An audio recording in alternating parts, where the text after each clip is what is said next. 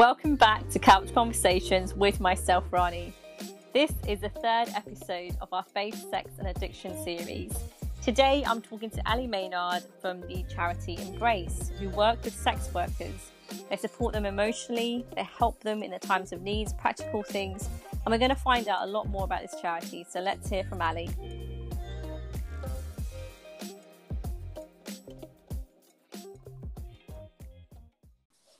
Hi Ali, welcome to Couch Conversations. Hi Rani, thanks for having me. It's great to be here. It's great to have you with me this evening. For our listeners, tell them who you are and what your cultural background is. Okay, so my name's Ali Maynard and I live and work in Coventry. And I work for a charity called Embrace, which I'm going to talk a little bit about in a little while. My cultural background is that I'm white, British, and I grew up actually in the south of the country, down in Devon, in a small market town. Lovely. Yeah. By the beach? Not by the beach, but not very far away, about 45 minutes away. So, oh, lovely. Yeah. That's brilliant. So tell us, what do you do at Embrace and how did you get involved? Yeah, so Embrace. So I'm the project manager for Embrace. So we're a small charity and there's a group of fabulous trustees. And then there's myself as a paid employee as a project manager. And then there's about 20 really fabulous and wonderful volunteers. And we work in Coventry. And so Embrace is a charity that supports women in difficult situations and life circumstances, many with life controlling issues. But we have a specific focus on working with women who are involved in on-street sex work or are maybe at risk of it or at risk of exploitation. Okay. And sadly, there's a lot of human trafficking and things like that. Are some of these women, on the brink of, would they have been involved in human trafficking? Would they have been trafficked before? Or, what is that? How does someone, when I say get involved, I don't mean obviously out of choice, but, what are the circumstances that surround people that they end up in these situations? Yeah, that's a really interesting question, because there isn't just a one reason to lead people into that kind of lifestyle. Some of the women that we work with and support, I believe, have been trafficked, and sometimes we don't necessarily know that at the time, but we might find out afterwards, or we might have concerns about that.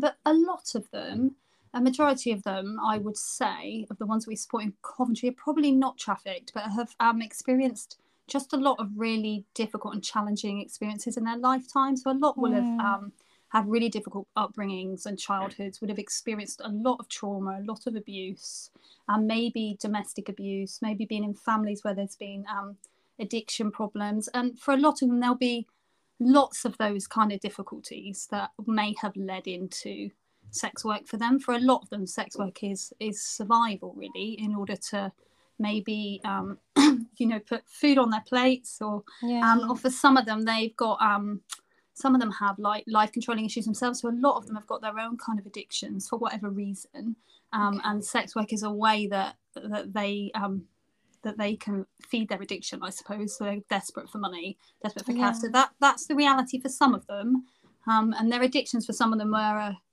what is like a driver into the sex work, but is also a coping mechanism for what they've been through. They've resorted to substances and other things like that in order to help them to deal with the traumatic experiences they've had. There's lots of different drivers, and it's a very complicated situation. So there isn't one thing that has led into it, really. That is really difficult. And do you tend to see a particular age group, or is it just women, from, what's the youngest that you've seen? The youngest that, I've only been with Embrace since October, but the youngest that I think we see currently is probably early 20s, up to, there are still some probably in their 50s. Wow. Yeah, so the age range is quite wide. Probably the majority we'd see would be in their kind of 20s and 30s. But there are some that are older and some that are younger. And it is really difficult, isn't it? Because, like you said, there may have been women who have been in, all kinds of situations, whether it's family, whether it's, violent relationships, whether it's feeding an addiction. And that's quite difficult. I remember for being very young, and I'm not trying to compare the two, but, a lot of people go to Amsterdam to go and see women, obviously, in windows. Yeah. And when I was very young, we'd gone, and I just remember I didn't want to look because I felt really uncomfortable. I was very, very young. Then I went when I was probably about 32, so only about 5 or 6 years ago. And my friends were like, "Oh yeah, let's go down the red light district," and I just refused. And I said, "No," I said, "I don't want to see women in windows." And it's not for some, like I said, maybe they're there to feed an addiction, maybe they're there to feed a family. They're not there to necessarily enjoy it, but it's so difficult because when we look at women from God's perspective, he didn't create them to be used. He created women to be loved and cherished and nurtured, and Yep. and I think we have a role as society um to not be a part of it, if that kind of makes sense. And by that, I don't mean as in not helping them, but in the sense of not encouraging it, but trying to figure out how do we help people to come out of those situations so that they can have a better lifestyle, that they can be, emotionally healed, they can have the physical help they need, the spiritual help they need. And with Embrace, then, what's the support that you provide to these women? Is it emotional support? Is it physical support? Like, how do you help? Yeah, so it is both of those really, and you're absolutely right about the about how you support them, wanting them to see themselves as loved and precious and valuable.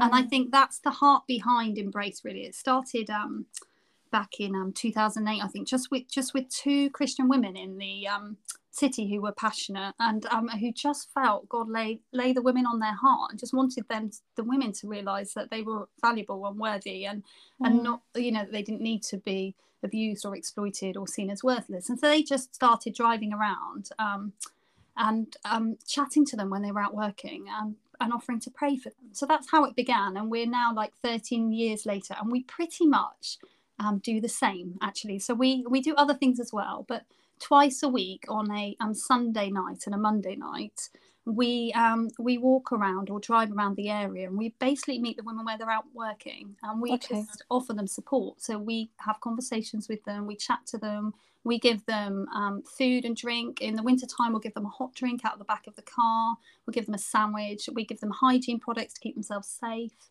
and then we offer to pray for them if they want us to pray for them.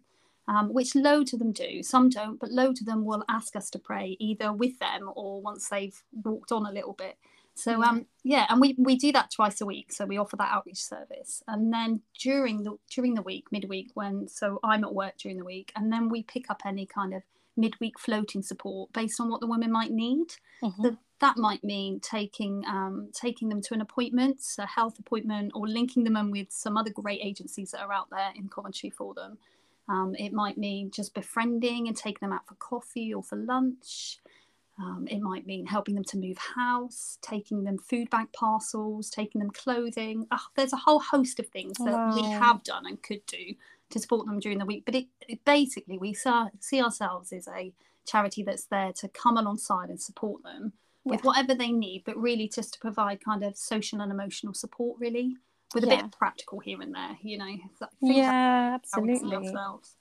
I think that's such a wonderful ministry, just to be able to help women in these situations. Is there any particular stories? I know you've only been there since October, but I just wonder, even in the time you've been there, and through people that are already working with Embrace, is there any particular stories that have stood out to you where you've seen God at work and just really transforming people's lives? Yeah, I mean, there's one that I've been told about. So this was before my time with one of our past project managers who was here for a number of years. But there was one woman she was working with who was particularly vulnerable, really, and not really in a position to be able to keep herself safe. And she was living in accommodation that was pretty unsafe, really, for her, with a lot of drug misuse going on, things like that. So she just started to visit her regularly, but she would knock on the door, and this woman wouldn't necessarily answer, wouldn't come to the door. So she started praying through the letterbox, and so she would go weekly and pray through the letterbox for her. And then slowly she would come to behind the door and have a conversation with her through the door, and then they would chat and pray through the door. And this went on for a couple of months, and then she would open the door and they'd pray on the doorstep together. And then sadly this lady, this woman took an overdose and ended up in hospital. But during that time, the project manager and then the volunteers basically made sure that somebody was there every day to sit with her and pray with her in hospital and to try and keep her safe. And there was lots of pressure for people that were involved in her life to try and get her back out working on the streets and back out. So Embrace worked with other agencies in the city to to get her support. And under the Mental Health Act, due to her vulnerability, they were able to move her to kind of rehabilitation, like a living place in Birmingham that would have addressed her substance misuse issues, kept her safe, but also like helped her with rehabilitation with life generally. And I think she's probably still living in Birmingham and receiving the support that she needs now. Just a lovely story of our old project manager, really, like just sticking with her through time. So that's been a really good story. I mean, one for me recently as well has been, I started work during COVID, so we had we had lost contact with a lot of the women, or there weren't very many that we were having much contact with other than telephone contact or doorstep contact really during COVID. And then when things began to open up just before Christmas, we were dropping food around to another woman, and we just accidentally stumbled on one of the women we had supported long term before, who was in the same accommodation, and we had lost touch with her. And so that was really special to bump back into her. And then over the weeks of spending more time with her again, she started to ask us to pray with her again, and asked us if we would get her some prayer beads and a Bible, because she had lost her prayer beads and wanted a new Bible. So and she loves to colour, you know, those mindfulness and relaxing colours. So we were able to find her a special big Bible that also has kind of lots of verses that have done in this kind of, it's like a colouring journal Bible. And it was beautiful, and she was so happy to be given prayer beads and this Bible. She was over the moon. She just couldn't stop giving us cuddles and hugs, which was so lovely, considering we hadn't been able to give anybody a hug for so long. So it was just such a blessing. And then the next time we saw her, she'd already coloured in words about hope, and she was talking about it. So that's been really special in recent months, really, to see that. That's so wonderful. I was just reminded as you were talking, I went to New Wine a few years ago, and I can't remember the lady's name for the life of me, but she told a story about how she encountered God. Every time, she called her a prostitute at the time, and I'm going to ask you about that language in a minute as well. But she basically, the way she spoke about it was that, you know, she said there was this woman who basically she felt called down an alley. And it was quite dark, and she said, I don't know why, but I just really felt like I need to go down this alley. And she was, when I went there, I met this woman who was a prostitute, and you know, basically her husband sadly was you know, lending her out, and she was being abused in that way. She goes, but I used to go and sit with her on her doorstep, and she goes, every time I would sit with her, she said, I would just feel the presence of God and just how much love God had for this woman. And it's so powerful to see, you know, and remember, because often when we look at, you know, when we read the Bible, we forget that, you know, there's a lot of broken people in the Bible, you know, but God loves each and every one of us, no matter what our background is, no matter what we're going through.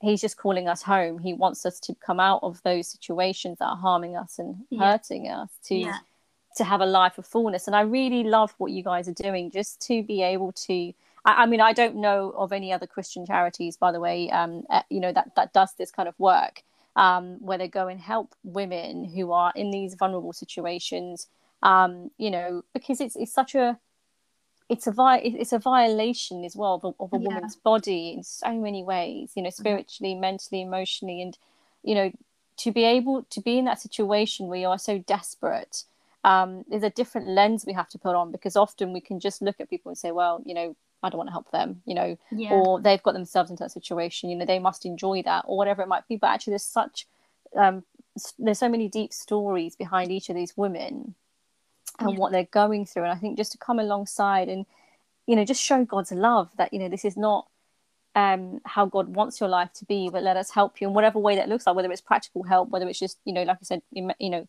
providing the right care for them, taking them to hospital appointments or doctor's appointments, just those practical things, just really, to me, just shows God's love through people, through what you guys are doing and other people have been doing for, you know, for the last 13 years.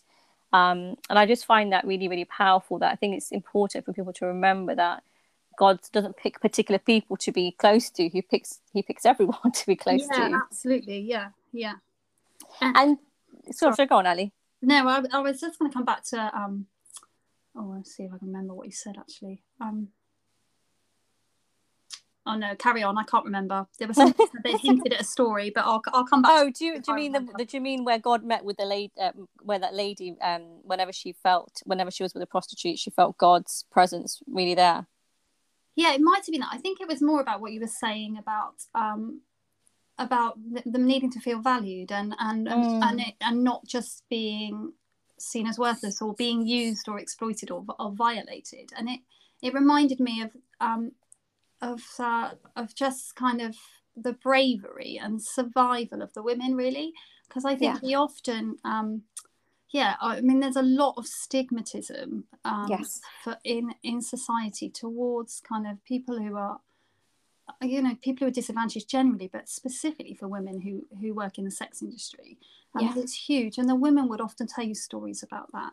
And it really does, what they're involved with really does make a difference on how they see themselves. Like, I mean, just this season, I've had so many women say to me, "You're going to ask me about the term prostitute." I've had a few women say to me this year, they've talked about what they used to do and jobs they used to have, and college courses they've done and things like that, and they've talked with kind of this, like, looking back and this nostalgia and this wishing they were there, and then they've gone, and now all I am is a prostitute and a junkie. And then somebody else said, all I do now is I wake up in the morning and I think about where I'm going to get my next fix. But when you spend time with the women, you see brave, beautiful, wonderful women with their own personalities who are lovely to be alongside. They're survivors, and they're not. I mean, today I visited a woman and I was overcome. It was been quite hot here and I was quite high up in a flat, and I suddenly had a head rush and thought I was going to faint. And she was so kind and so caring to me. And she walked me all the way down the stairs to check in my car. I was there to support her and nearly on her doorstep. And she was just such a blessing to me today that she walked me down. Then she was like, "You must text me later to tell me you're safe and you're okay." And, these women have got, they're beautiful and they've got beautiful personalities and they're all made in the image of God, just like every one of us is. Yeah, absolutely.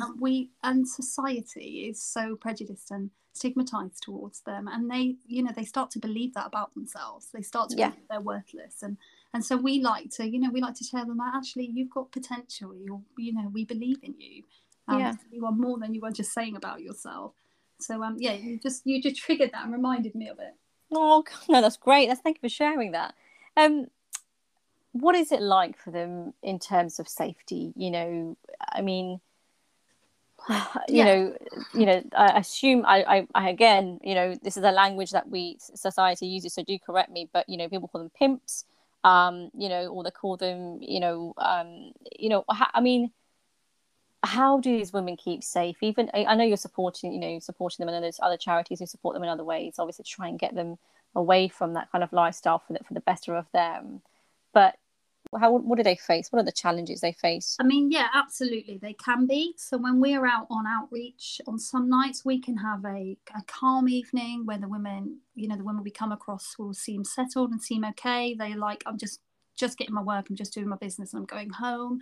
We'll come across other times where we'll lift a woman off a bench or see her literally jumping out of the car and with an allegation that she's been attacked or that it's been a dodgy punter or somebody who hasn't paid her, or and it varies from one woman to the next. It varies from one night to the night, but obviously they do all they can probably to keep themselves safe, and they've learnt to probably some of the things to look out for, but it is a risk to them, and they are out there, and even however used to it they are, or however long they've been there, it is a risk every night, and there is a danger to them, I mean that's what they face. I guess they just don't know what one customer to the next is going to be like. I mean, obviously some of them are in tricky dynamics in relationships or friendships or associations as well within the kind of network. And some of them will be substance users, not all of them,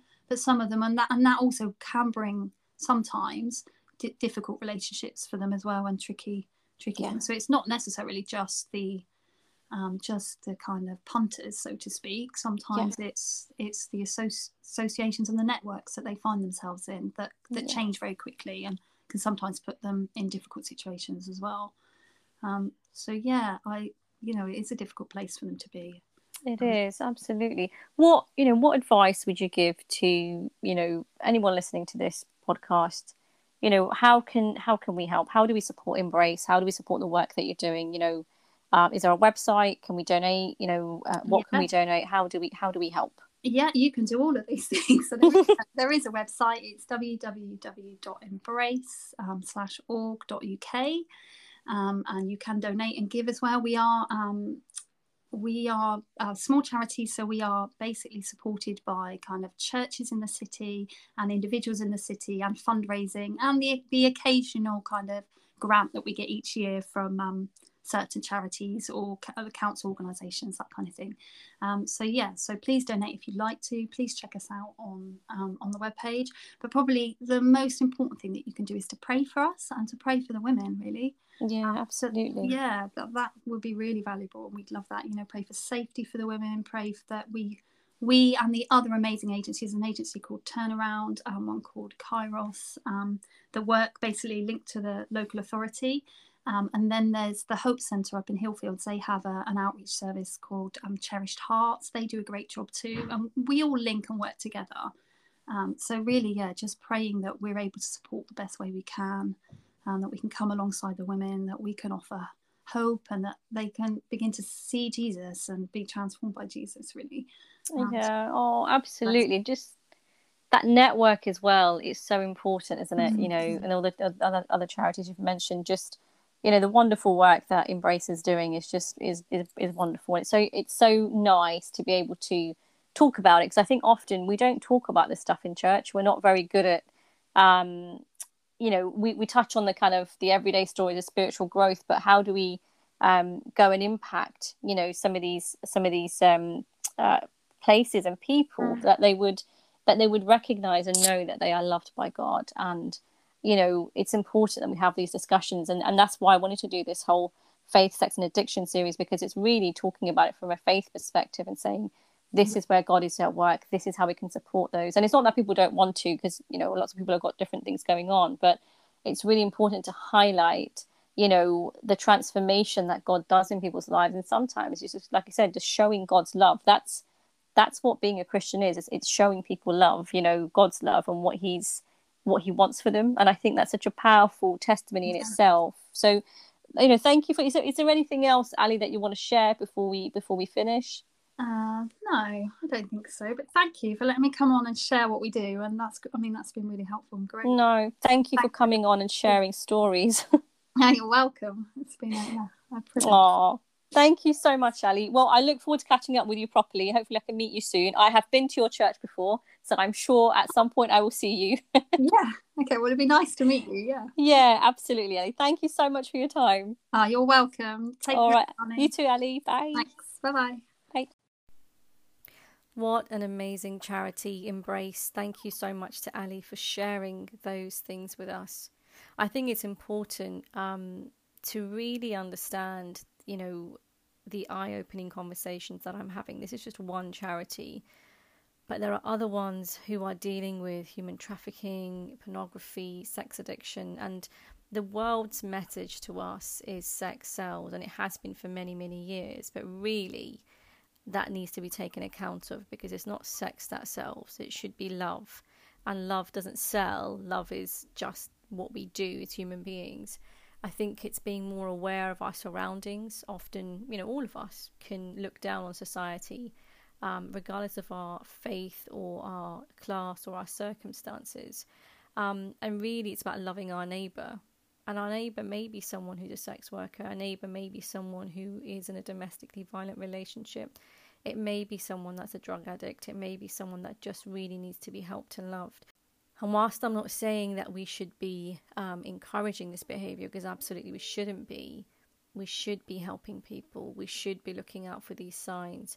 We should be looking out for young people being human trafficked. We should be looking out for people that are potentially, in vulnerable situations, because it's not just a responsibility of a particular charity or a particular group, but it's a responsibility of humankind to look out for one another. And whilst we are, passionate about different things that are happening around us, it's just being aware of those that are around us, because often we think, well, if I get involved with that, it's going to look bad on me. And often we put our reputation before us rather than putting people before us. And I think there is a real responsibility on those who go and use the services. You know, if you're someone who goes and uses, you know, a service for a sex worker, you have issues in healing and things that need to happen in your life, because you need to figure out why, what is the reason, you know. And much of it comes down to a lot of people just being completely unloved. You know, they don't feel loved, they don't feel accepted by society, they feel like they're an outcast. And really, we should be helping people. You know, sex working shouldn't be normalized. It shouldn't be something that we accept as society. It's something that we should be helping people come out of. And you heard Ali's talk there just about, you know, some of them have been in abusive relationships, they're in addiction, they don't want to be in these situations, but they are forced into these situations because of their circumstances. And circumstances is something that all of us can help change in society. It's not just about our daily survival or how we as individuals survive, but how do we help one another to become a better society, to become a better place that everybody can live freely. So I just leave some food for thought with you. You know, what can you look out for in your communities, in your areas, in your friendship groups? What are some of the things that people are struggling with that you could help with? And whilst I'm not asking you to be anyone's saviour, because none of us are, what I'm asking you to do is think outside of our own lives and just our family and friends. Where can we go and make a difference? Where can we go and serve? Where can we go and help other people really make a difference in people's lives? So that's it for this week. I look forward to the next episode as well, where I talk to Paula Hall about pornography and sex addiction, which I think is going to get a lot of people's attention, because it's something that I think a lot of society struggles with but doesn't want to admit. So look out for that episode in a couple of weeks' time. Until then, take care and God bless.